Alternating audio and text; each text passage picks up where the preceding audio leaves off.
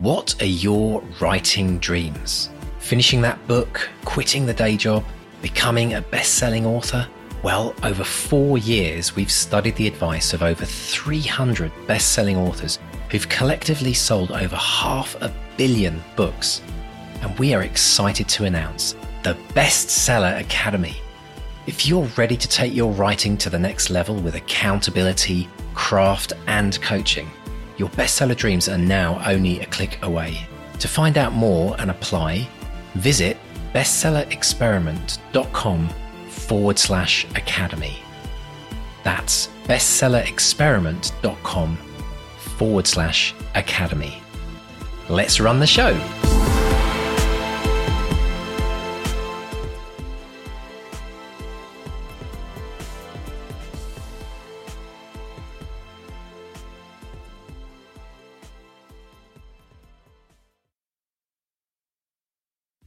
What are your writing dreams? Finishing that book, quitting the day job, becoming a best-selling author?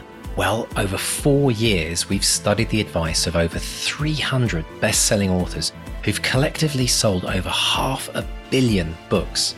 And we are excited to announce the Bestseller Academy.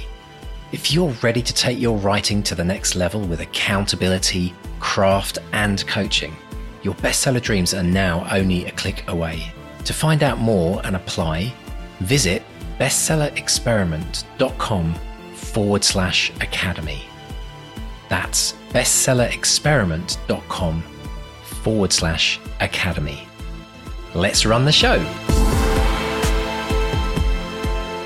Hello and welcome to the Bestseller Experiment, where we continue to discover what makes a bestseller and inspire you to start, finish and publish your book. I'm Mark Stay. And I'm Mark DeVoe, and we want to say thank you to everyone for joining us again this week. We're really delighted you're here, and we want to say thank you especially to our new supporters of the podcast, and in particular to Sonia, who signed up for that was one of our patrons this week. Sonia, thank you so much. And if you would like to be like Sonia, pop along to bestsellerexperiment.com/support and get loads and loads of bonus goodies. Not least, some extended versions of this podcast, some deep dives on very specific subject matter, and all kinds of amazing goodies. So do come along and join us and support this podcast. Mr. Stay, there's tons and tons of dates happening this week. Let's just run through them. Yes, gather round, everyone. Gather round. So get your Filofaxes out. Okay, turn to Palm Pilots. Exactly, Palm Pilots. My wife still uses a Filofax. She swears by it. So yeah, she's still papered up. And you know, we've got, because we're an all Apple family, all Apple devices. So we use the Apple, diary to coordinate everything, except Claire. She's got to do it on paper, and if it's not on paper, it doesn't happen. I like Claire. I like people that use paper. I think it's underrated personally. So I did have a colleague at Orion who got really, really annoyed if we ever moved a meeting because it meant getting the Tipex out. I love it. Oh my gosh. But anyway, yes, gather ye round, children. Gather ye round. Get your diaries out. So this episode's going out Monday, 17th of April, 2023. This week is London Book Fair. And I'm going to be there for a couple of days. So Wednesday the 19th, I'm doing a thing called Be Yourself Online. It's at 5:00 at the London Book Fair. It's part of the Bite the Book thing. There's a whole networking thing afterwards. So we're going to be talking about, going online, being yourself, websites, social media, all that good stuff, and lots of catching up afterwards. So that'll be a good one if you're at the book fair as an author. And then on Thursday 20th, I'll be talking to the author Sophie Keach. She's got a new audio book out, an audio first book. That's at 1:00. So that's London Book Fair. Okay, so if you're going to that, I'll see you there. Say hello. We talked about this last week, didn't we? I've got a presentation, which I'm calling What Next? So it's for authors who've done their first draft and they're going to go out to agents, or they're thinking of self-publishing or going to digital first publishers, or they're just thinking, well, I've written my book, what next? So I'm doing a whole presentation about that. It's going to be on Monday, 24th of April, which is very soon. And Mr. D, they can register for this, can't they? Yeah, they can. So we're going to be doing this presentation in the Academy. So if you would like to be a part of that, if you're an Academy member already, it's going to be just part of your monthly wonderful goodies that you get from us in the Academy. But if you're not in the Academy and you've always been interested in what is the Academy and I'd like to try it out, well, you're invited to come along if you're a patron. So sign up to become a patron if you want to be, which is, it costs barely anything to become a patron, folks. So just do that anyway, regardless. But come along and come to the Academy. Mark and I will be there. It'll be a double session. I'll be introducing Mr. Stay, and there's and the great thing is there's a Q&A section at the end as well. So it's interactive. It's going to be on Zoom.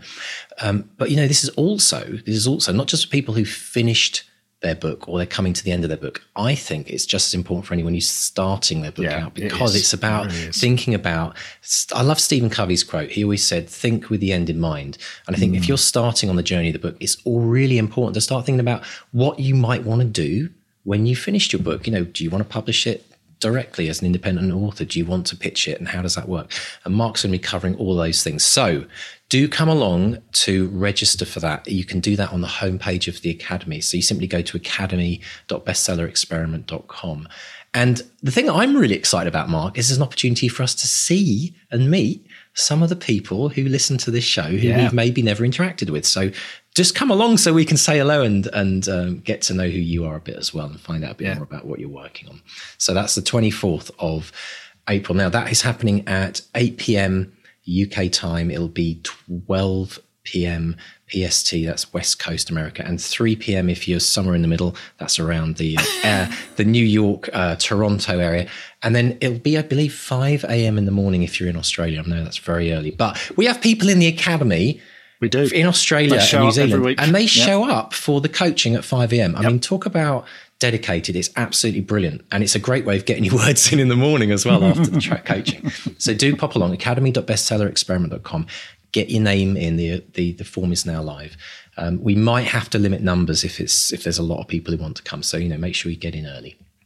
And after that, same week, actually, 27th of April, the Unwelcome spoiler special. So we're going to be talking about my film, Unwelcome, and we're going to have some special guests. So we might have the director, John Wright. I know he's busy at the moment. We're going to have our VFX supervisor, Paddy Eason, the cinematographer, Hamish Doyne-Ditmas, the first AD, Terry Bamber, and the actor, Rick Warden, who wrangled our red caps. It's going to be lots and lots of fun. So if you've seen Unwelcome and you got all sorts of questions about it, you will get answers. So come along to that. Am I right in thinking, Mark, that the people that worked on your film, some of them also worked on Harry Potter and Star Wars in some capacity? Yeah. I mean, okay, so folks, if you're a Harry Potter and a Star Wars fan, this is an opportunity. And Bond. It's an opportunity to meet some of the people behind these films and ask questions. So if you want to be a part of that, it's going to be an absolutely huge amount of fun. The way to find out how that's happening is very simple. You sign up to the Bestseller Experiment newsletter and you will get information on the, where it's happening. We'll send you the URL. We'll send you a reminder just before it happens. So to do that, go to bestsellerexperiment.com go to bestsellerexperiment.com and click on the newsletter icon. Put your name in and you will be on the list to join us, and it's going to be a riot. It always is. I don't think we've ever actually, in my memory of 6 years plus of this podcast now, Mark, I don't think we've ever done a live show with that number of special guests. It's going to be absolute pandemonium and brilliance. Wrangling cats comes to mind. Wrangling cats. Because this is the other thing is this, when you and I speak, it's all very civilized. We're very professional. Yeah. This lot, I have no idea where this is going. You like being down a London pub on Friday night. It might be. Yeah. But listen, folks, it's a free event, so just come along and enjoy the fun and see what happens when Mark and I let a load of people into the same room. It's going to be brilliant.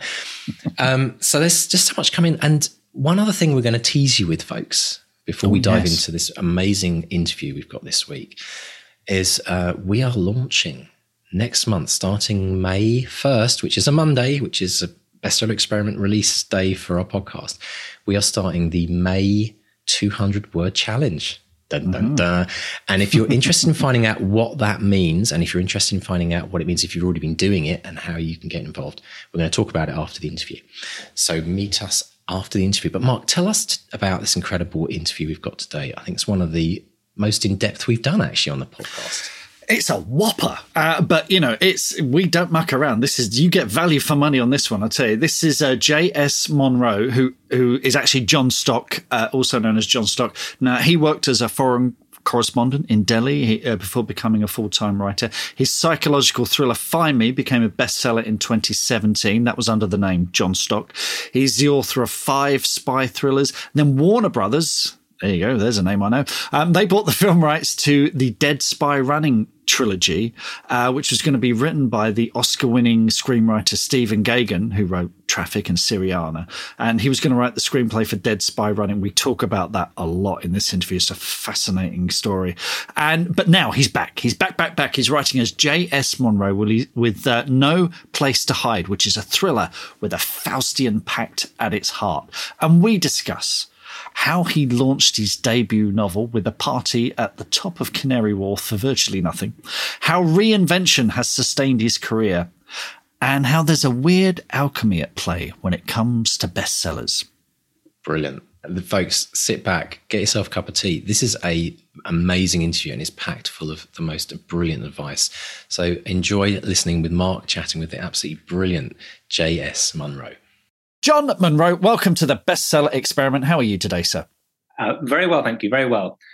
Excellent stuff. Now, I've got a proof copy here. The publisher sent me a proof copy of No Place to Hide. And what I love is it opens with a quote from Christopher Marlowe from Dr. Faustus. Now, I'm just up the road from Canterbury, so we know all about Kit Marlowe and Faustus here.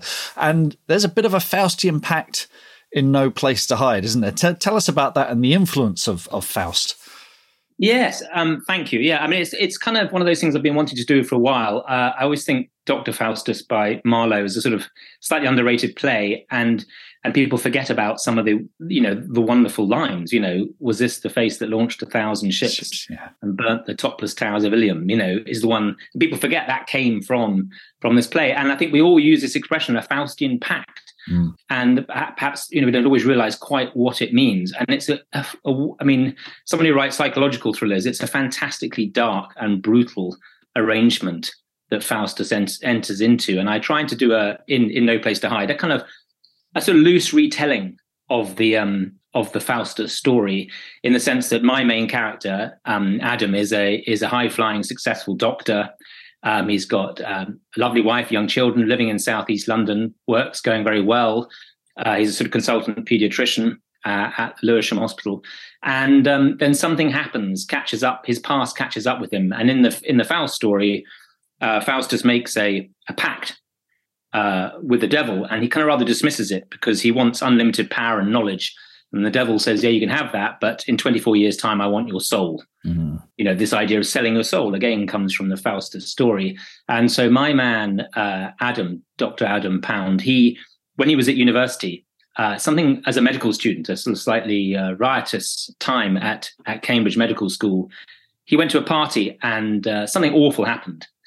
Truly awful, and in which he was blamed for, he was sort of implicated in, and he made an arrangement with someone to cover this up, and thought nothing else of it. And the strange person who was witness to what had happened sort of said, "Well, no problems, but I'd like to make a film of your life at some point." He was trying to make a little film when they were at university together, and in 24 years' time, maybe I'll come and do that. And he says, "Okay, no problems." He never thinks he'll see him again. 24 years later, Adam's life spectacularly implodes. His career falls apart. His marriage collapses. His family, the pressures and strains on his family are awful. And it all happens because his past catches up with him. And I just was really intrigued with that. And I think we all kind of make pacts in our different ways, compromises, trade-offs. And I just really wanted to explore that in the book. And without it, you don't have to know Dr. Faustus. And I kind of, thank goodness for editors, I mean, actually, one of my editors hadn't read it, one of them had. And the one who hadn't said, look, sounds an amazing play. I've never read it. But you can't assume any knowledge at all. And that's always a good, I think a really good thing to remember, is that you never underestimate your reader's intelligence, but you mustn't assume knowledge. And so I kind of set about writing the book with some quite, I hope not too heavy sort of info dumps about the play, trying to spread it across, but so people perhaps learn a little bit about the play as well, while also having a hopefully a terrifying white knuckle ride. Yeah, no, it's brilliant. It's a very light dusting. It gives you just enough. So if you know about it, you know what's going to happen. It kind of works on two levels. You kind of know there are not good things ahead, or if not, it gives you a little signpost. It's terrific. Another influence on this is Sun Tzu's The Art of War, I believe. So yes. What is it about these older texts that make them still so influential now? There's a character in the book called Ji Ma, and actually a couple of days a week I help out with some help students writing essays at Mansfield College, Oxford, as part of the Royal Literary Fund. They send 100 writers every year around to university campuses. And one of my students is this chap, Ji Ma, who has an encyclopedic knowledge of Sun Tzu's philosophy and Confucius and things. And the really good guys, the ones who, he was writing a long time ago, the really good ones deal with kind of eternal truths and bits of advice, And he just used to quote little bits of this to me sometimes, reflecting on his own life. And, one of the ones that stuck with me was, if you're in a battle or some sort of conflict, appear weak when you are strong and appear strong when you are weak. Right. And I thought that was really I liked some of that. And again, I just wanted to sort of drop in a bit of that. And it was quite interesting writing a character, a Chinese character in the book who is studying here. And it was really nice to be able to have Ji help me with that portrayal, although he is the real Ji is an international law student doing a DPhil in international law. He's not a techpreneur as he is in the book. And in the book, Ji Ma is a Chinese student 24 years earlier, when the book is set in Cambridge 24 years earlier, and they're still friends 24 years later, where Ji Ma has since become a high-flying techpreneur.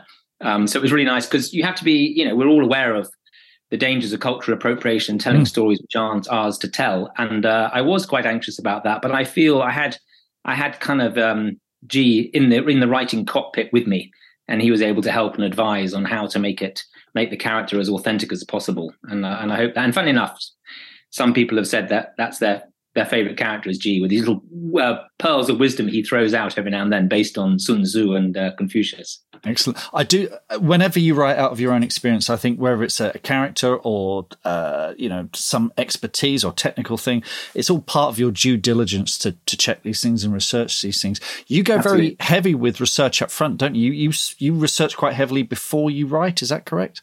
Yeah, absolutely. I tend to write. I have a file. I create a file, and I probably have between 30 and 50,000 words of notes. They're not all my own writings, things I'm kind of like a magpie collecting and putting into that file. And it gets to sort of critical mass where I then know I'm ready to start writing the novel. And I do a lot of real world research, I guess. I try to incorporate in my thrillers stuff which is really happening in the world, whether it's sort of the dangers of the nation becoming addicted to antipsychotic medication like the opioid crisis in America, the dangers of the dark web, which is something that features heavily in No Place to Hide, or one of my first books, Find Me, that dealt with sort of post-bereavement hallucinations, when you've lost someone very close to you and you think you see them around the place. So I do a lot of real world research and talk to a lot of people, and for some reason it has seemed to have kind of started to circle around these issues of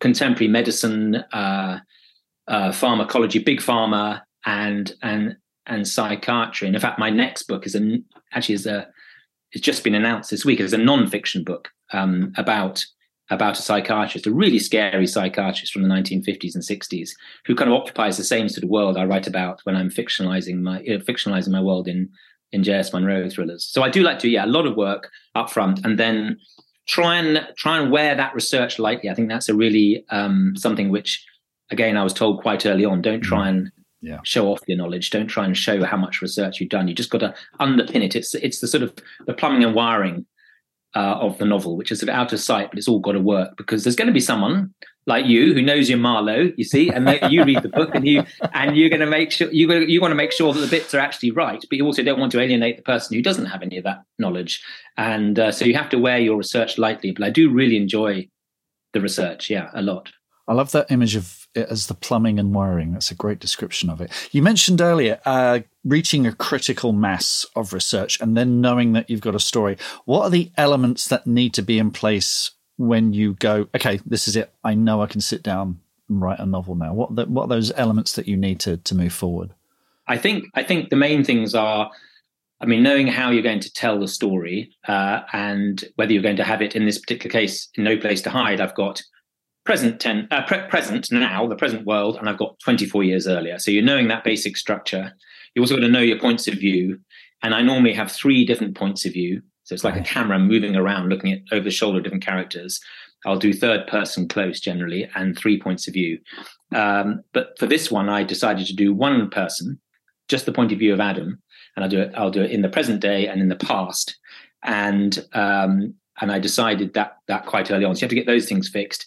Then you want to make sure you've got your key kind of tentpole characters, the main characters who are going to be propping up the whole thing, and make sure they're fully rounded. My temptation always, I think as thriller writers, it's a common one, is that you want to get on and tell the story. And I always have to check myself, say, no, look, spend some time on the characters, because that will pay off. And some of the story will come out of those characters and how they behave. So don't try and skimp on the getting the characters fully rounded.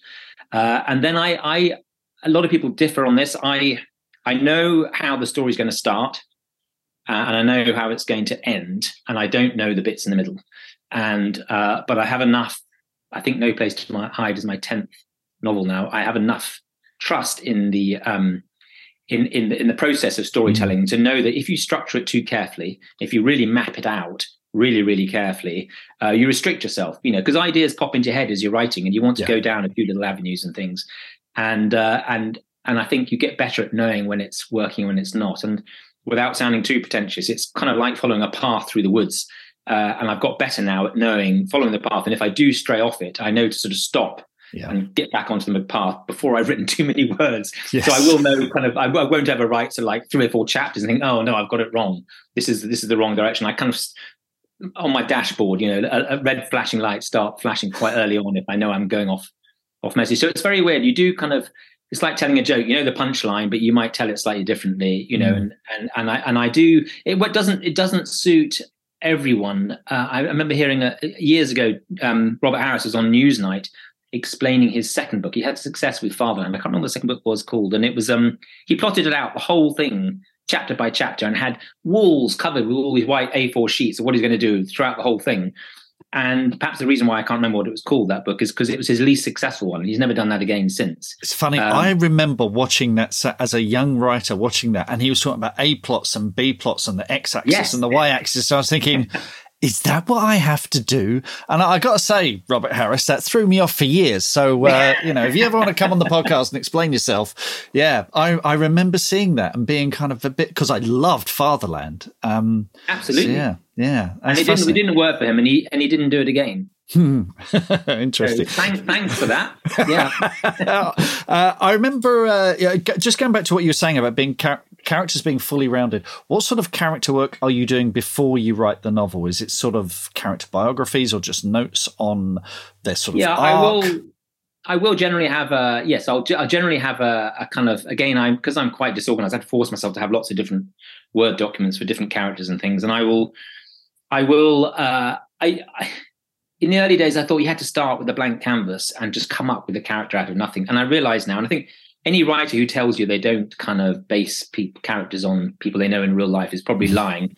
What I tend to do is build a composite character. So I'll take a bit of someone I know's, the way he talks, and then I'll take another character of the way he's had 4 wives or something, and he's put that, and you kind of put them all these different aspects of someone's life and someone's past. Another person over there, I'll take a bit of there, and you put it all together. So you are using kind of authentic character traits. But what I do, my element of creativity in terms of creating a character is putting those real life things, aspects and traits of personality I've seen, and putting them together in a way which doesn't exist in the real world, but hopefully makes for an interesting character. So bits of G. Marr in the book are actually based on G. Marr, who I know at Oxford, but an awful lot of other stuff is based on other people who I've met. Has nothing to do with him. I've tried to tell him that because he's terribly excited he's going to be in a book. I keep saying there are a lot of aspects of this, like you are a billionaire techpreneur living in Mayfair. Isn't you, is it? Because he's a really hard up law student in Oxford, So you have to sort of. So yes, I do that, and I think that's the other really. You just mentioned it there, the character arc, and I think that's something which it can't be underestimated, that how a character kind of progresses and changes, and I think they make for the most interesting stories. That there is a progression, there's a development, in that character and how they are in the book. Very much so. Also, you mentioned their thinking and point of view, and particularly you talked about the point of view being very close, like a camera. And I just want to go back, because you started out as a journalist, but you also, I believe, you went on the Carlton TV screenwriters course. So was that a big turning point for you, or did that sort of develop your story thinking in that sort of visual style? It did, actually. It did. I remember it's Carlton TV is, it was a long time ago now, but it was a wonderful course. And it was one of those turning points in my life where I also at the same time got this opportunity to go and be, it was in 1998, to go and be a foreign correspondent in Delhi. And I went for that and have no regrets. But I did this Carlton screenwriting course and I didn't pursue it. And it would have been a great way in. I think a lot of people on that course went on to write episodes for London Bridge and things like that, other sort of TV dramas, which needed a huge amount of content all the time. But it was a really nice guy who ran it. And one of the things that stayed with me, which I'm sure you'll know in your experience of screenwriting is, and I think it does carry across to writing novels, is getting into a scene as late as you can and getting out of a scene as early as you can. Yeah. And just boiling it down and just thinking really hard, what is the essence? What's the pith of this scene? What are you really trying to do in this particular scene? And I think that stayed with me. And I think the character arc, and I think that discipline of, they were teaching us then, in those days it was 90 minutes and you had 3 acts and you had to kind of really think about it in that quite a straitjacket way of, and you realized that there was an awful lot more craft perhaps than art in writing scripts. And it was, you obviously had the sparkling ideas and things that would raise it above that, but it was a technical nuts and bolts job, and I think that people forget about that people think it's going to be just sitting at your desk waiting for the muse to strike. But when you have to work within those sort of tight architecture of a script, it teaches you a lot of discipline about writing. It certainly does. Let's talk about your first novel, The Riot Act, which came out in 1997, published by Serpent's Tail, which I believe had a launch on the top floor of Canary Wharf, which must have been very exciting. How did that come about, and what were your big lessons from that, the launch of that first novel? Yes, I set myself an ambitious target, trying to have my first novel published by the age of 30, and I didn't quite do that. And we were living in Greenwich in southeast London, and there was a community of people who were living in canal boats down on the creek there in East Greenwich. And it was a sense of place was very strong in the Riot Act. And it was also set in Cornwall, where I'd been going a lot. My wife's family are from Cornwall. And I came up with a kind of real anti-hero, the strongest anti-hero I've ever done. He was a very obnoxious kind of anarchist rioter called Dutchy, who was kind of a little bit based on Swampy, who was a protester in those days in the 90s. But a bit more edgy, and he'd had a difficult relationship with his father, and actually he was from a bit more of a sort of middle-class background than he liked to admit, and there were a lot of conflicting aspects of his character, but ultimately he was in love with this woman who was killed at the beginning of the story, and he wants to find out who killed her. And it was a really quite an angry, dark book in a way. And I remember my late father, saying it's a shame I didn't write a nicer book, and he really enjoyed it. But he said it was a bit dark, but it was. I think it was of its time. We still had a lot of bombs going off in the 90s in London, and the IRA was still bombing. They'd bombed Docklands quite recently, and Canary Wharf had only recently been built, and it was quite a target. And I was working for the Telegraph at the time. We were on the 11th to the 16th floor. There was no 13th floor, and then the Independent and the Mirror were above us, up to floor 21. And then the rest of the Canary Wharf Tower was empty. Yeah. Nothing there. And so at night, the lights only went on up to floor 21. So I went to ask the tower management people, property management company in the basement. I said, could I borrow the top floor for an evening for a party? And they said, sure. I think it was 250 quid, which I couldn't afford. So I went to Serpent's Tail, a lovely guy called Pete Ayrton, who ran Serpent's Tail for many years. I think he's retired now, and we split it 50-50. And of course, 350 people turned up to this launch party, not to hear the Riot Act and my little reading of the Riot Act and things. It was to see the views, the wonderful views. And it was this ghostly office, just a huge, great floor with nothing in it, bits of furniture around the place, and totally deserted. And a lot of the finale of the book is set in the top of Canary Wharf Tower. And those scenes we set on, a friend of mine put them on Perspex and put them against the window, blown up really big, so people could read the chapter on the glass, looking out across London in the evening. And there were different days. We got Champagne Pommery. We rang them up and said, can you give us some champagne? They said yes. Cobra Beer gave us hundreds of bottles of beer. They were just launching in London. And it was a total knees up. It was great. And my wife was very pregnant with our first child, who's now 25. So it was an evening to remember. We just didn't hire any staff at all. So my wife Hillary's parents and my father and stepmother spent the whole evening having to open bottles of beer and champagne because we had no staff. But it was good fun. It was of its moment, of its time, and I got the news that I'd sent it out to a few publishers directly myself. And I was working in South India actually at the time from an English-speaking magazine. It wasn't Delhi. It was South India in Kochi in Kerala. I was working on an English language magazine. This fax came through from Peter Ayrton very slowly and very stretched, and said, "Dear John, we would like to publish the Riot Act. I can offer you £1,500." And this came through on the fax, all stretched. And I turned to this Indian colleague of mine and just gave him this enormous hug. And he was sort of like, whoa. And I said, this is the best news I've ever had.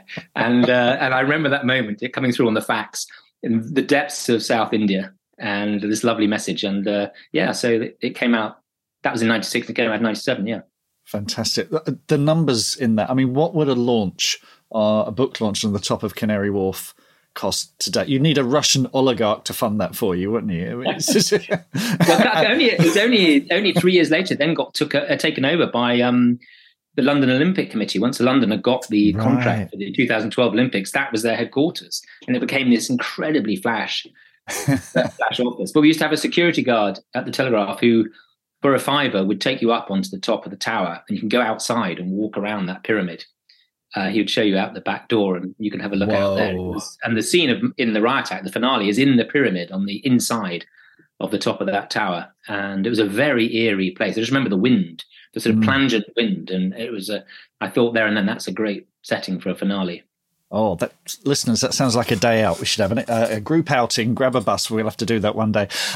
Then Riot Act was followed by the Cardamom Club, which has since been reissued as the India Spy. And then you have Dead Spy Running, which is the first of the Daniel Marchant trilogy. So the Cardamom Club and the India Spy, same book. Yes, that's basically based on my travels and experience in India. And I think in the publishing was what's known as a quiet book. Right. I was still quite fond of it. I didn't have much structure. I had a lot of quite descriptive color and descriptions of India. But yeah, so I was in, I wrote that in 2003. So 97, the Riot Act. We had a young family then. I was trying to earn a living as a journalist. I then got a full-time job as the weekend editor of the Telegraph, looking after lifestyle stuff. And I was commuting from Wiltshire. So I wrote Dead Spy Running, the first 25,000 words, on the train in the mornings, right. And in less so in the evenings. I was a bit tired, but I wrote it on the train, entirely on the train. And I did this first 25,000 words, and then I wanted to get an agent. I didn't have an agent after the quietness of the Cardamom Club, and so I started sending it out to agents. And I remember I sent it out to one agent, a well-known agent, and I'm sure people would understand the language. It was thank you for sending me Dead Spy Running. I enjoyed it, but don't quite love it enough to take it out to publishers. And that, one of those great expressions, I don't quite love it enough. What they mean is they didn't like it. I don't know why they didn't just say it, but, they didn't quite like it. So that same 25,000 words I then sent to Claire Conrad Patterson, now at Janklow Nesbitt. And a couple of days later, you've got to bear in mind, exactly the same 25,000 words, I got an email back saying, thank you for sending me the first 25,000 words. I'm loving every single word. Please send me more. Wow. And it was the same words. Yeah. And I always, when I'm giving talks and things, I always say to people, you have to have that element of self-belief. And it's such a fine line between being picked up by an agent and not being picked up by an agent, or being published and not being published.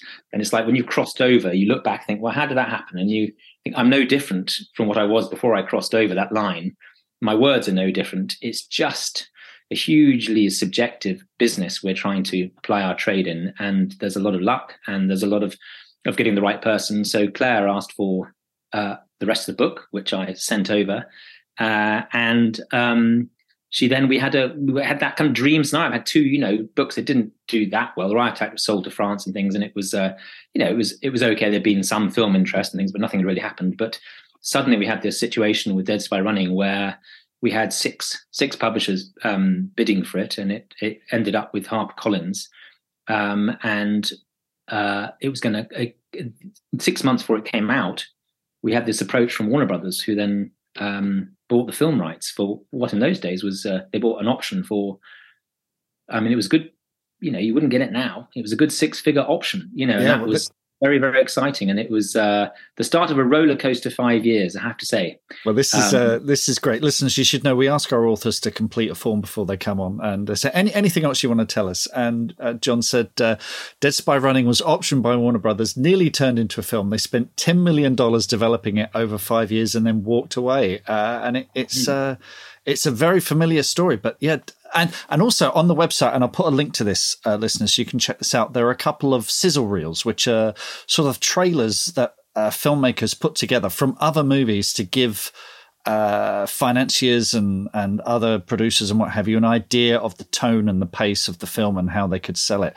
And these are full of clips from the Bourne movies and Bond movies. I mean, I want to see that movie or a TV. I would be first in line to see that. So what happened? Well, they hired a wonderful screenwriter, Stephen Gaghan, who had got an Oscar for his film Traffic, and he'd wrote and directed Syriana with George Clooney, which is another great and very complex film. I think it had 4 storylines interwoven in a complex way, and in the original script, he told me, I think it had about 8.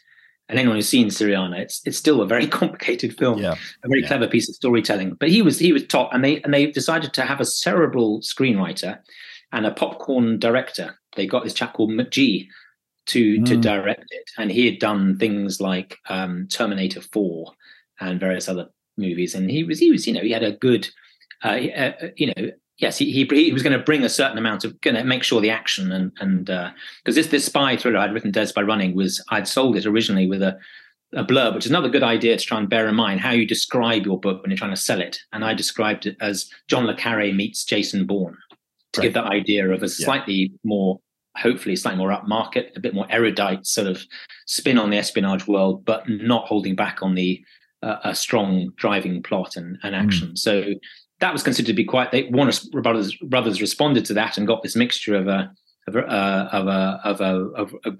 intelligent screenwriter with a no holds barred, shameless action movie director, and that all sounded great, but.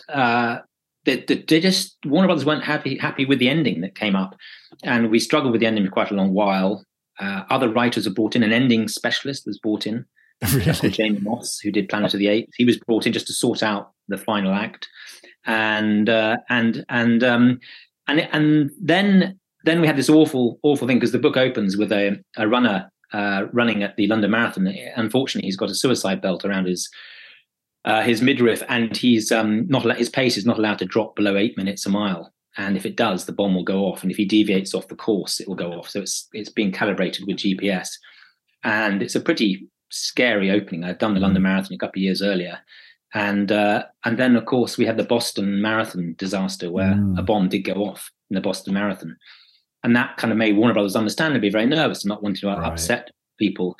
But in that wonderful way film people do, they just said, great, let's just change the opening to the Tour de France. Just the Tour de France. Just like that. Just like that. What's the problem? Yeah. Anyway, so then at that stage, they decided to try a whole new team, and they got Adam Wingard, who did Kong versus Godzilla recently, as to direct, and he had a background in horror movies. He'd done things like The Guest and lots of VHS sort of found footage movies and things. Yeah, he came in with his writing partner Simon Barrett, and they were told to rewrite the whole thing, ignore the original script, rewrite the whole thing. So they had to go kind of reinventing the wheel, and then in the end they said, "Well, I think we quite like bits of the Gaghan script as well, and bits of this." And you were heading fast towards a camel rather than a horse, I'm afraid. So because there were just too many people involved, very well-meaning, very talented people.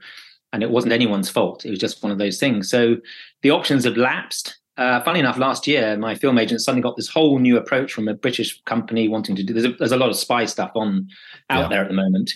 Particularly things like Mick Herron's Slough House, which is great. And he's been very supportive actually. And he said, you never know when it took a long while for his books to catch on. And so who knows? It's out there. And if you do look at the sizzle reels, please don't share them on social media. Just have a look, because I imagine the copyright issues are it's a minefield. Yes, I think it's all right just being on there as an example of what the film would look like. But I hadn't ever come across sizzle reels. But of course, whenever I'm feeling, every now and then I get it out of the box. And I think and have a little look and put the lid shut again. But I would say, if anyone ever is lucky enough to, I'm sure you would agree with this, Mark, get lucky enough to have your film optioned, don't put that into your predictions financially for what. No, it's a bonus. It's a wonderful bonus if it happens. Yeah. And I've had a bit of interest in some of my more recent stuff, and my wife and I just say, if it happens, great, but keep it in a box and just try and ignore it. And it's a wonderful thing, and it can obviously help book sales enormously. If it's a complete turkey, it can have another effect. But it's not something you should factor into. It's purely a bonus if it comes off. And I don't have any. I really enjoyed a lot of the aspects of my ride with Dead Spy Running, and meeting some. When Steve Gagan first read the book, and I had that first meeting with him, he'd read that book so closely. Right. He knew far more about it than me. He was asking me things, such a forensic understanding of the book and the motivations of the character, and he latched straight away onto this son trying to clear his father's name. That in Hollywood was what it was all about. It was a son trying to clear his father's name who'd been accused of being a spy. And I learned a lot from the experience, and I do keep in touch with various people involved with it. And who knows, one day. Wonderful. Fingers crossed. 2017, you published Find Me, which is the first J.S. Monroe thriller. So tell us about relaunching with a pseudonym. And it was a smash hit. And then after that, I think you have a book a year, pretty much a book a year for the next few years. Yeah. That momentum, that reinvention, tell us about that and what effect it's had in your career. So I wrote two more. In that story, when Jean-Claude Nesbitt became my agent, Claire Conrad Paston very cleverly sold a trilogy. The problem was I didn't have any other ideas at the time. She said, well, don't worry, come up with a proposal for book 2 and book 3. So I came up with a detailed proposal for book 2, and I couldn't. All I said for book 3 was China, I think. Anyway, HarperCollins were happy. So I wrote the 2 next books. I don't think they bore much resemblance to the proposal, but they took the story on. So it is a trilogy of spy books. And then I life gets in the way again. We had to keep going on the work and with a young family and things who were growing up. And I left it for a bit. I finished the 3rd book in, I think, 2012. And I'd left the Telegraph, and I had to go back again to get my old job back because the film hadn't been made, and got a lot of ribbing from that. Everyone thought I'd moved to Hollywood, But when the money ran out, I went back to the day job. And again, on the train, I started writing. I wanted to write something different. I felt I'd done enough. I said what I wanted to say in terms of espionage. And there was a big trend, sort of 2000, I don't know, you can't exactly when to pinpoint the start, but with dark psychological thrillers. And I felt there was a lot more there, and without being too beating about the bush, a much wider audience than espionage. Espionage tends to be quite a male readership. Yep. Psychological thrillers, probably 90% female, my publishers reckon. And I decided to roll the dice again, and I changed my name, not a secret, although it was a secret when we sent the manuscript out, and had a gender-neutral name, J.S. Monroe, because, again, it felt if I had a male name writing for predominantly female audience, I wasn't sure. I think the jury's still out, but it was considered to be maybe a strategic thing to do. And it's amazing how many authors use initials now, and how many authors' initials include the word J. You got J.K. Rowling, S.J. Watson, J.S. Monroe. There's an awful lot. J.P. Delaney. There's a huge number. Something about J which works. And J.S. obviously, my real name is John Stock, so J.S. Monroe worked well, and Monroe was my wife's mother's maiden name, so it's good to keep the mother-in-law on side. So I did all that, and I wrote Find Me, and we had this kind of weird experience where we managed to get overseas publishers buying it before we could sell it in the UK. Right. So we sold it to America. The best deal I've ever done was to Random House in Germany. They bought 2. They just bought the one book deal, and then, and we ended up selling it to. It was now sold in 14 countries, but it was about, I think we sold 3 overseas territories before we sold it to a UK publisher. And that luckily was Headed Zeus, who've been brilliant, who are now part of Bloomsbury. In those days, they were an independent, quite a small independent publisher, punching well above their weight. And they've been very supportive. And Find Me, I think another thing I've learned about Find Me, which is probably still the best selling of all the J.S. Monroe ones, is it's also the most Marmite. And I think that I'm trying to work out what that really says, is that you should never ever, not that I have done, but I think that one was just written. I didn't have a publisher. I wrote it and then I sent it off. I just wrote the book I wanted to write, the book I wanted to read. I think that's the other key thing. You have to write books which you want to read. And it divided people. And, I got a lot of 5 stars and I got a lot of 1-star reviews. And my publisher very early on said, that is a very good sign. If you get all the kind of meh 3 stars, that's all right, but it doesn't mean anything. You're not having a reaction. And I do collect, when I'm giving talks, I do collect the odd review. And my favorite 1-star was, as I write this review, my copy of Find Me is in flames in the wood burning stove.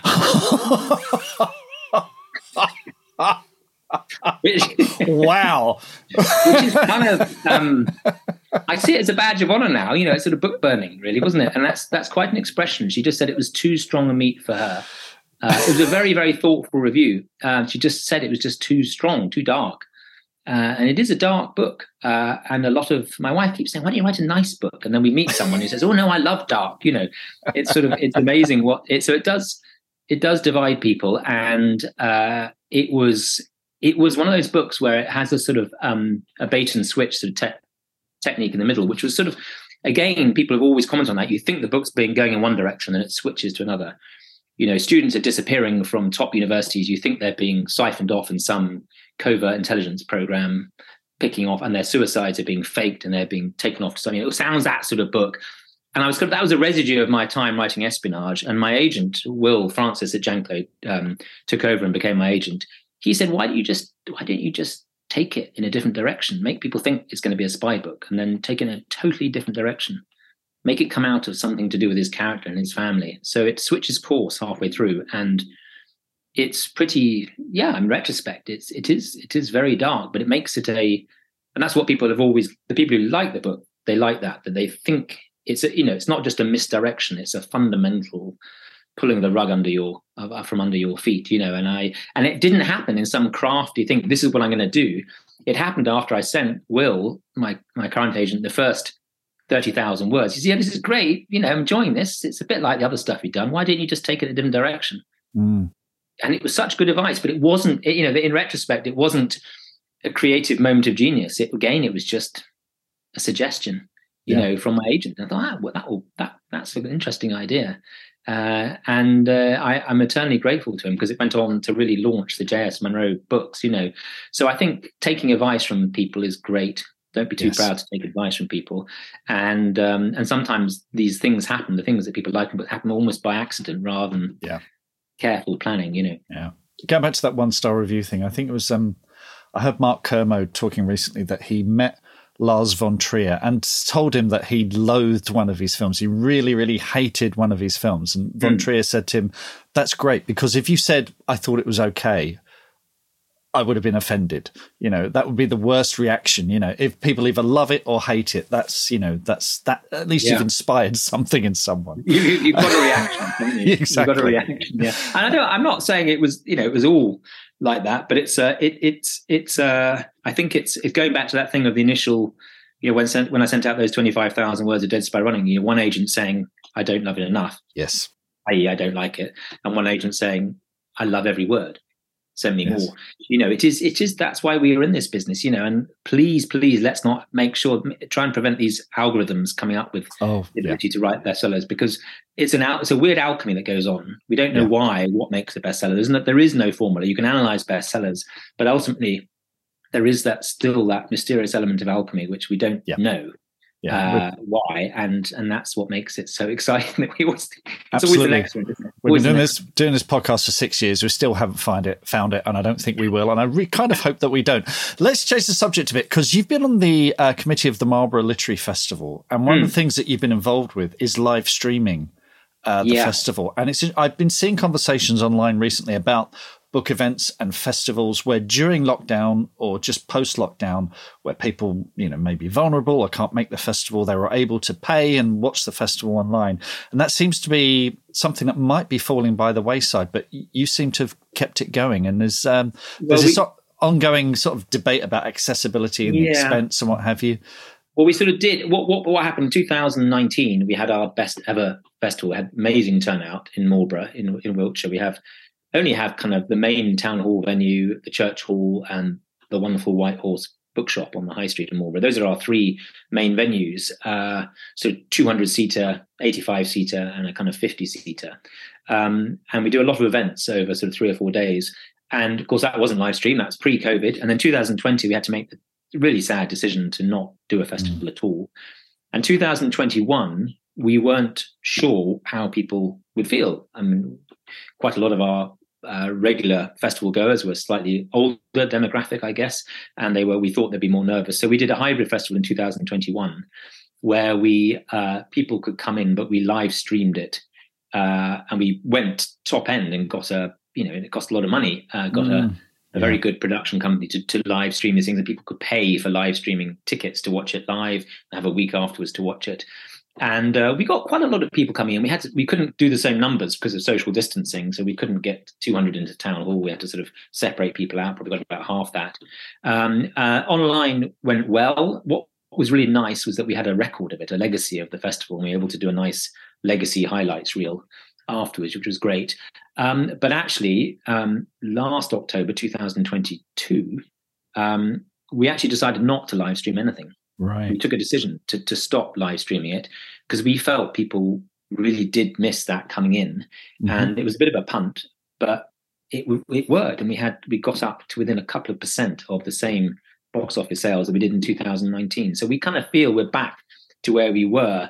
It was really interesting, the live streaming. It was a very stressful and time consuming, and you had to have a double backup broadband. You had to we had to have two special separate accounts for the routers and things with BT Business and things, and it was all, we had to back up, combine mobile phone signal, all sorts of things. At one point we were going to strap a satellite onto the town hall roof and it all a satellite dish, and it was all getting very, very elaborate. But I'm glad we did it, and we always know we could do that again if, God forbid, we went back to that situation. But you know what? I think we're one of the festivals now that has definitely decided to carry on without, just to get everyone in there, and we went back to the full number of events, and our ticket sales went really well. And it hasn't always been the case. A lot of smaller festivals have struggled. We've always punched a bit above our weight, but it was a massive gamble not doing anything this time and hoping people would turn up. But people did, people just want to get on with it. And we obviously took lots of measures and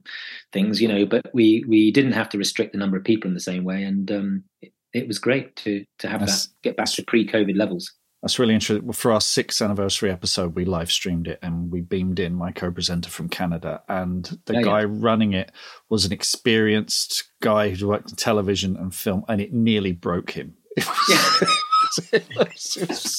The poor guy. It pushed us all to the limit. We pulled it off, but yeah, it was a fun experience. But anyway, John, what's coming next from you? What can we expect from JS Monroe? Well, I've got the No Place to Hide is the next JS Monroe. I'm writing this. I've just signed a deal with Little Brown, with the Bridge Street Press, which is an imprint of Little Brown, to do a non-fiction book called The Sleep Room. And it's kind of it's a kind of emerged out of my desire to do a lot of real world research into the dark world of psychiatry and big pharma, particularly in the 1950s and 60s. And it's about this controversial psychiatrist called William Sargent, who ran the psychiatric unit at St Thomas's Hospital from 1948, when the NHS was founded, to 1972 when he retired, and he based himself at the Royal Waterloo, opposite the IMAX Centre in Waterloo, which became part of St Thomas's in 1948. And on the top floor, Ward 5, he had this narcosis room, which was the last chance saloon for people before they were lobotomized. And he gave them, put them into a deep sleep for between 3 and up to one case 5 months, woke them up 2 or 3 times a week to give them electric shock therapy, sedated them with a very, very strong cocktail of tranquilizers and barbiturates and narcoleptic drugs. And they were taken every now and then. They were woken by the Nightingale nurses and taken to the bathroom or to be fed, but they weren't really conscious. They were sort of stumbling because they were so heavily sedated. And a lot of survivors are coming forward now and saying, what the hell was all that about? Yeah. And the sergeant was a very interesting guy. He also had very close connections with the intelligence services, and he'd done a lot of work in the war, sorting out people from Dunkirk at an army hospital, Belmont, which was turned into an army hospital.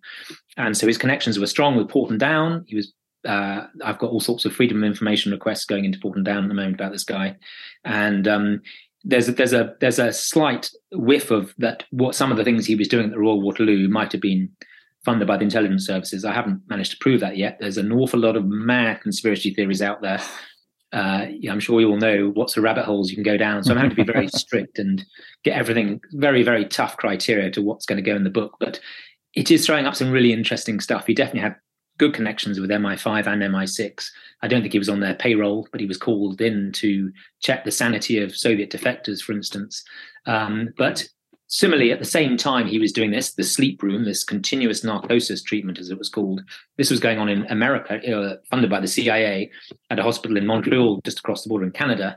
And it was also going on in Australia. And both in Canada and in Australia, a lot of compensation has been now given to patients, but here, nothing, complete stonewalling. And so I'm investigating the whole thing. There's a huge amount of research. I've been down at Kew at the National Archives. I've been living at the Wellcome Collection, going through all their medical archives, all private papers of William Sargent, which has been really fascinating. And it's throwing out a lot of interesting stuff. And I'm having to deal with some, in the thrill of the chase, you suddenly realize I got a call only this morning from someone who went in there twice in the 64 and 71, and very fragile still. Yeah. And I'm doing an interview with them this afternoon, and they want their story to be told. But they haven't even told their children, or in this case, second husband, that they were in a psychiatric unit when they were in their late teens. Wow, this unit was mainly for people from the age of 15 to 25, and they're predominantly young women. It's not all the case; there were older people there as well, but it was predominantly young women who were sent there and put to sleep for this time and given these huge numbers of shocks, 30, 40 electric shocks. So I'm having to be very, very careful that I have to remember the real people involved here who are still alive, and I'm trying to record their stories before it's too late, really. And it's proving the most. I don't think I've been as excited as this for a very long time, because it's real world research, but I feel like it's something I'm telling a story that needs to be told. Wow, that sounds extraordinary. Well, until then, folks, you've got no place to hide, and an incredible backlist from John. John Monroe, thank you. John Stock, rather, or J.S. Monroe. Thank you so much for speaking to me today. Hope to speak to you again soon. Thanks a lot, Mark. Cheers. Mark, there's so much to unpack in this interview, but we're going to do an extended version after the podcast. Yeah. But let's just quickly talk about this idea of this idea of I want to call it the train novel, because this keeps coming up, and it started with you. It started with you telling the story about how you wrote books on the train commuting to work. I didn't invent it, but I know, but you kind of popularized it. But the thing that I think is really fascinating is, here's another example of someone who fit a book around their busy life. That they had to get on a train, they had to go to work. And rather than just sit there and read the paper, or sit there and Wordle, which would be fun, I must admit, or sit there and look out the window, or sleep. A lot of people like to do that on trains. He wrote a book, and it got me thinking. Just like we've had code names, if you like, on this podcast for people that support you, Find Your Julie. Okay, Find Your Julie, for anyone, for long-term listeners, you'll understand what that is. If you don't know what that is, listen back to some of the podcasts, and you'll get the vibe of that. But I want to introduce a new phrase into the lexicon of the bestseller experiment, and I want to call it the train novel. Yeah. The train novel represents something that's been written not just on a train, but it's been written whilst you're waiting around or whilst you're doing other things. And I think it's really important for people to grasp this idea that if you've got a busy life, you can still write a book. There is still time in your day How many people have we spoken to that have written in doctors' waiting rooms or waiting for a haircut while being on a bus? I remember our gingerbread episode. It's a single parent writing on a bus. Simon Scarrow wrote most of his first novel, I think, on a train, and for commuters like his father.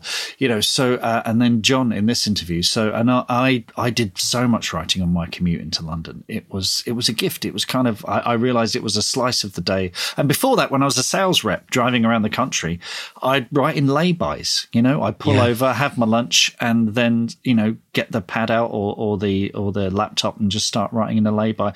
And then before that, when I was on the night shift at Waterstones in Wimbledon, where if you got 2 customers in an evening, you were lucky. I was there till 9 o'clock at night, and I'd be writing on the shift there. Wrote my first play that way. So it's finding those little spaces, those little slices of emptiness in the day, where you could be staring out of a window. And let's not underestimate the power of staring out of a window. That is part of the writing process, people. Yeah. But, frankly, it's a lot more productive to get words on the page. So, the train novel, it's a thing. It's definitely a thing. It's definitely a thing. So as part of the fun and games of this, we know there's a ton of other places that you write your books, and we want to know what they are. Are you like one of our Academy members who writes, for 10 minutes whilst they're waiting for their kids to come out of their classroom at school? Yeah. And again, I want to stress as well, it's not just about writing, it's also about thinking about your novel. And so, because that's part of the writing process, but we have to we think about thinking about our novel. It's like we have to almost schedule time to think about our novel if we're not doing it naturally.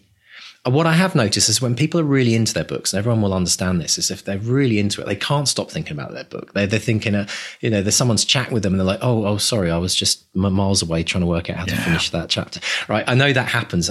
But when we get to that place, it's great because then the momentum's with us. But I think for most writers, getting that momentum is probably one of the biggest, hardest struggles, is getting enough writing in the day to get that flow. That staring into space moment, that's where having a Julie really makes and for listeners, go back and listen to the Angela Marsons episode. I'll put a link in the show notes if you want to find out what this Julie thing is all about, because it's having a supportive partner. And that doesn't mean someone who, sacrifices everything so you can write your novel. It can mean just someone who understands that when you're staring into empty space and you're in the middle of a draft, that means you probably shouldn't be disturbed because you'll think, or just understanding that when the door is shut, or if you're on the train, or if you have just that 20 minutes in the evening or first thing in the morning, they understand that, that's the time when you shouldn't be disturbed. Having someone like that is, it's just essential. It just makes such a difference. So where do you write your train novel? Drop us a note, come to the Contact Us page on the website, bestsellerexperiment.com. Let us know, come onto socials, Twitter, Facebook, wherever. Just let us know. We want to kind of start compiling a list because firstly, it's going to be brilliant. I know we're going to get some really obscure stuff out there. But, I think that we want to encourage people. The majority of people, I think, who are out there struggling to write their book because they say, I don't have the time. I can't find the time in the day. And, this keeps coming up. So we really want to campaign and we want to champion this on this podcast because we think everyone can write a book, even with the most insane kind of schedules. And also, to be honest, folks, if you've got an insane schedule, and who doesn't, to be honest, nowadays, it's even more important to find that space and to snatch that 5 minutes for yourself, because that's the thing that will keep your battery filled. It's the thing that will keep you going through the hard stuff that you might be dealing with, the parenting challenges or the troubles at work or just the stress or health issues, whatever it might be for you.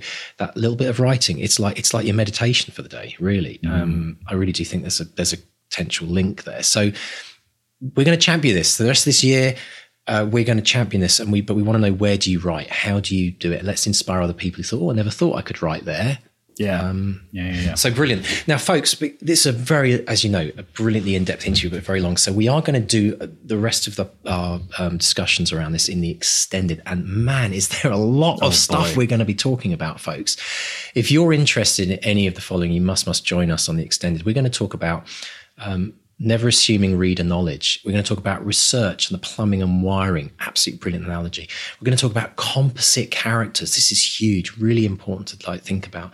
We're going to talk about this idea of getting in late and out early in scenes. We're going to delve into the unique book launches and how it doesn't have to be extravagant, but if it's unique, it will get the attention of the press and people that might want to come. We're going to talk about milestones, book deals and sizzle reels.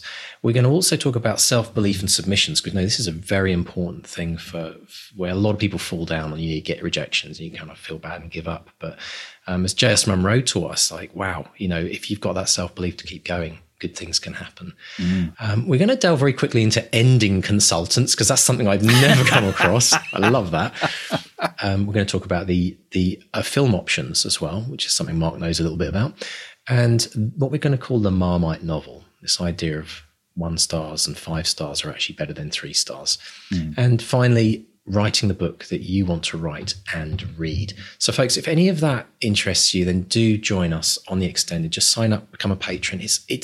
It's a coffee a month. I know everyone says that and it's really corny, but it's true. Do come and support us on the podcast and get all of the extra bonuses, and we'll see you on the other side. Well, folks, if you missed the Extended, oh man, there was so much. How many? 45 minutes did we just do, Mark? 45 minutes. If there's one thing that that I can encourage you to sign up to the Extended, I gave out a little secret about how producers create music when they have vocalists in their studio. And it's very, very relevant to how you create your characters. Something we haven't talked about before on the podcast before, I think, Mark. So that's worth it alone. I think that will change the way you think about creating characters just by understanding that one thing. So do delve in. Mr. Stay, social media this week. Well, social media is going to lead directly into something new and exciting that we're talking about. So SC Gowland, Steve Gowland, on Twitter, he's made a public declaration after 5 days of no writing. Steve. He said, I need to get this book finished. So it's public declaration time. His new book, Delusions and Dragons, and he's got the cover for it. It's a great title. He says, I will have finished Delusions and Dragons by Wednesday, 26th of April for publication 1 month later. And that's a deadline. But Steve is on the 200 words a day. He's normally there every single day, and he has missed a few days. I did notice. So yes, hashtag 200 words a day. So that's in the diary, Steve. Good luck. Fingers crossed. But 200 words a day, Mr. D. We're excited about this, aren't we? So, folks, I'm very excited. We've been doing the 200 word day challenge for, I think, about 3 years now. And we're just blown away by how much it's changed people's lives. It's got books written that would never have otherwise been written. It's given people this daily writing habit. So we're taking it up to the next level, folks. We're taking it to the next level. We are going to be launching the monthly 200 word a day challenge. So we are now kind of mid-April as we record this. By the time you hear this, it'll be a bit later. But if you would like to take on the challenge of writing a minimum of 200 words every day in May, that rhymes, doesn't it? Then come along to the academy.bestsellerexperiment.com and click on the 200 word challenge link. And you can actually sign up. You will get access into the Academy, the 200 word challenge bit of the Academy. So you'll be able to also have a little preview and see what is in the Academy. But the idea is that you bank your words every day. Now, for people that manage to do this, we are going to talk about this on the podcast. You're going to get name checked. We're going to be monitoring who's doing it. We want to see if you can write 200 words a day minimum and do that for every day in May. So if you want to take on that challenge, come and join us today. If you're already part of the 200 word challenge, you've already signed up, come along and say, I want to do the May challenge.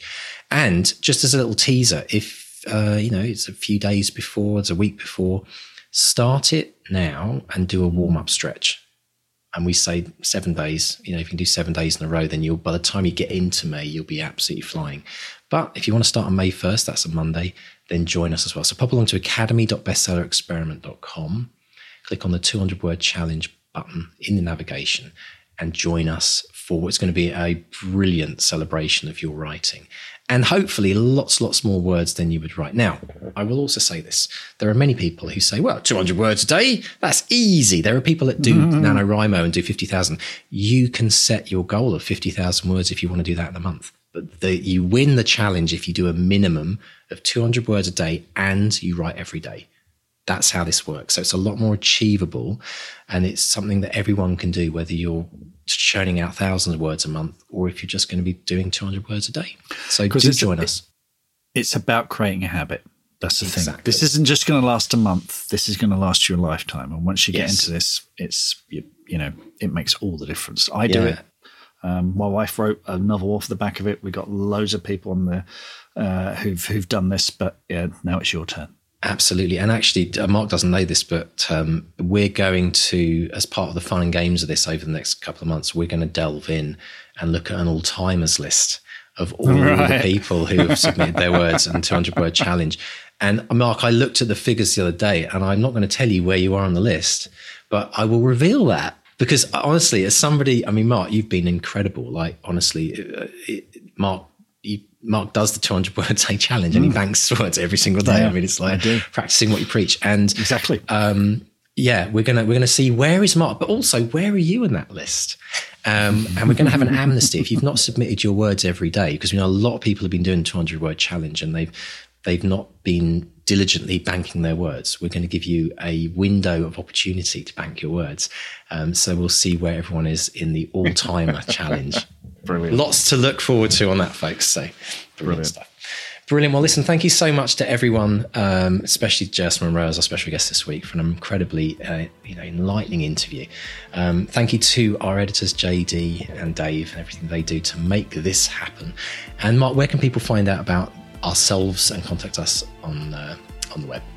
Yeah, pop along to bestsellerexperiment.com. There's a contact tab there. You can get in touch with us there. Or we're on Facebook, Bestseller Experiment. Twitter and Instagram is @bestsellerxp. Drop us a line. And if you've enjoyed the show, subscribe. Give us a rating. Give us a review wherever you get your podcast. It makes all the difference. Brilliant. Thanks so much, everyone. It's a goodbye from Mark 1. And a goodbye from Mark 2. Bye. Goodbye.